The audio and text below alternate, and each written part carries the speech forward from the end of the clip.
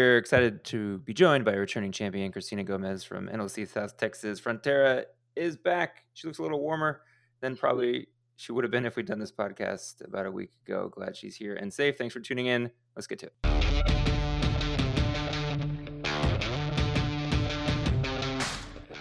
All right, Cristina, walk us through the last 10 days in Texas. How was it for you? Oh man, it has been wild. I live in Austin, and there's still a lot of Austin residents who don't have running water. But that's a huge improvement from a few days ago when the vast majority of the city didn't have electricity or water. It's pretty rough.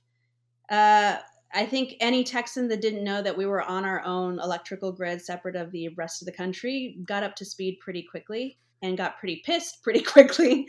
There was just an incredible amount of suffering that was happening. It was awful. It was really sad. But also an incredible amount of community building, right? And people coming together to aid each other, which is awesome.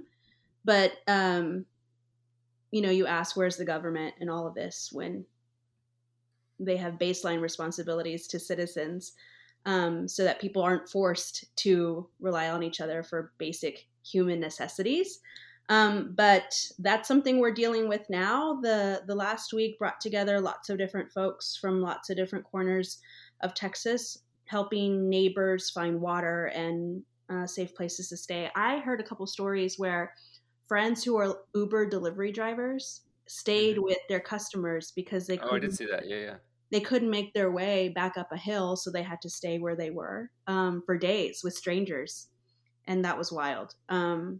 So it's a recovery started a couple of days ago, and there's lots of water being distributed, but there's a long way to go and a lot of infrastructure issues to address and correct. So we're out of immediate danger, but there's a lot to be done. So I'm curious, I think I asked this when we chatted last week, but here in California, there's a pretty high likelihood now that there'll be a recall campaign for our governor, that people are legit mad about COVID responses, not being in school, all these things that over time the frustrations all build up, and he is a target of that anger. And one of those ways to target him is politically through a recall election.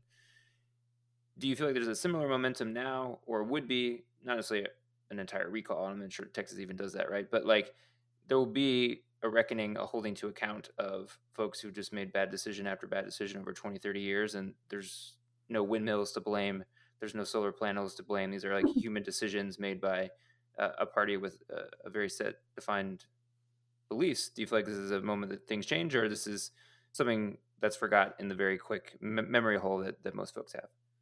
Yeah, I hope it's something people don't forget. And I hope that progressives use it to leverage for change in their communities.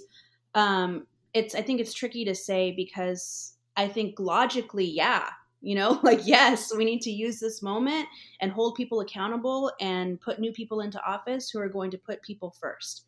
But Texas has a long and strange history of not taking these opportunities to do that. And a short memory. I mean, Eric, last week, Austin had 9-degree weather.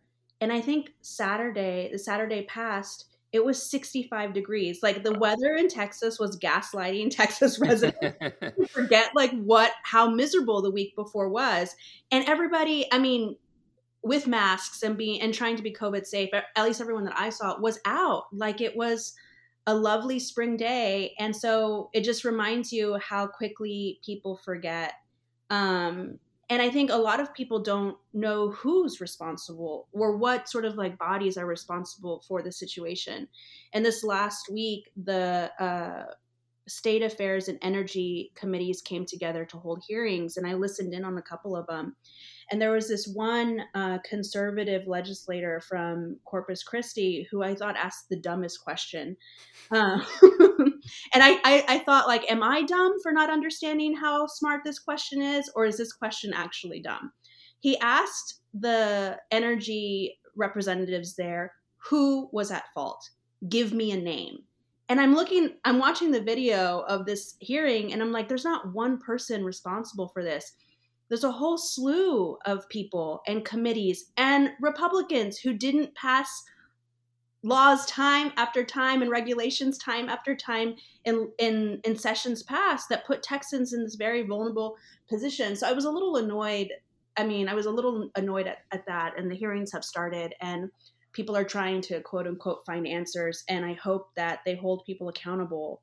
I mean, people died. There's terrible stories of children dying from hypothermia, freezing to death, trying to keep their younger siblings warm. And it's not right. What do you feel like, if there's anything to learn maybe from something like AOC, right? Got a lot of press after the Ted Cruz shenanigans, and then she is able to come and organize and use her platform in a way that I think uplifted a lot of local voices, and she didn't just come in and make it about herself, which we always appreciate when she's able to uplift other voices. Is there lessons to be learned from that experience? Yeah, I mean, I think that one, I mean, everyone in Texas is appreciative of everybody who has sent some sort of relief this way, whether it be the plumbers that are coming from other unions outside of state to fix the pipes that are all burst, or folks who sent money to various organizations and mutual aid organizations to get water and food to people or put people in hotel rooms. Um, I think one thing that we saw is that money was getting directly to people instead of going to large organizations, which I think is a departure from what I've seen in the past. As somebody who works in fundraising professionally, we're always advocating that these large organizations are more efficient with dollars because they can move resources faster and they have staff. And there were certainly like large organizations in play, you know, American Red Cross and all of that. But there were smaller organizations that were making the use of the attention that they were getting, whether it was through AOC or other people like Beto had, you know, some stuff going. And each of the council members and local legislators had things going that where they were supporting local organizations to get resources directly to people.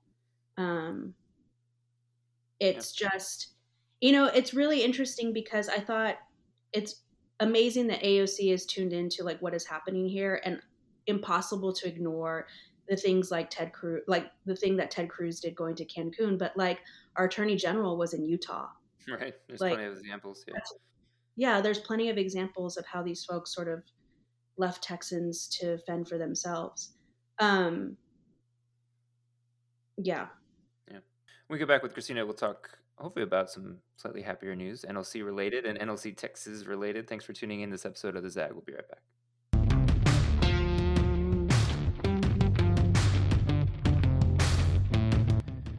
All right, so let's talk NLC Texas goodness. Give us a scoop on what is being planned. What is your master plan?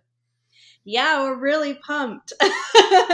We're really pumped about it. I think as soon as I returned to Texas in late 2018, I wanted to know what was happening with NLC in Texas, and being such a huge state, you know, there's so many opportunities to work with other chapters in other cities. We have 5 chapters here in Texas. Right.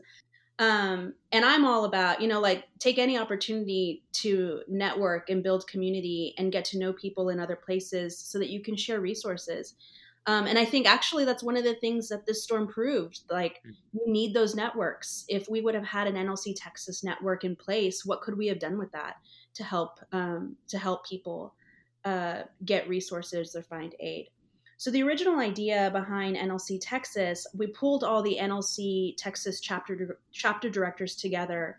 And for a long time, I think year after year, there's always like been this idea floating like, oh, we should do something together because there's so many of us.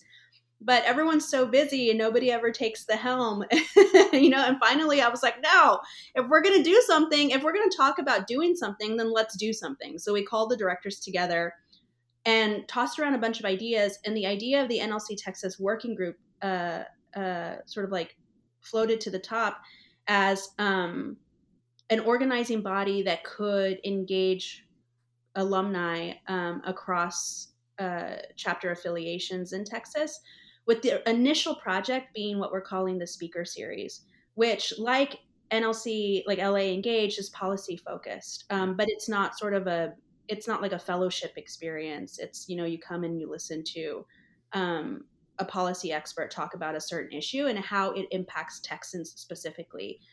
because I felt like there was a need to inform on how policy impacts the lives of Texans in a way that's like different from the rest of the country. Like this energy example is great, Mm. right? Like it's an amazing place to start. Another good place is labor. You know, the history of labor in Texas, the labor movement. I mean, my dad is an electrician and he's not part of the union.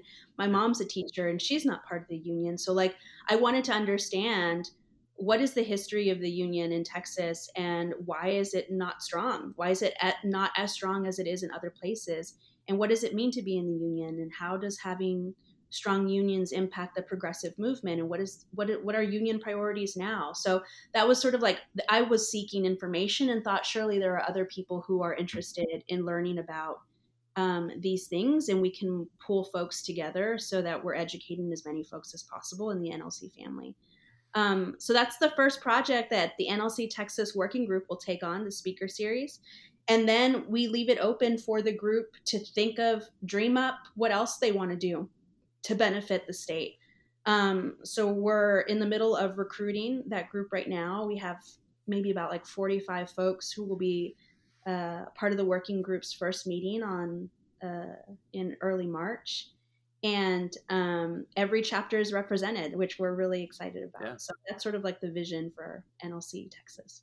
And this will be accessible to NLC Texas folks only, or could other people drop in who have Texas ties, maybe like podcast hosts who grew up in Houston, stuff like that?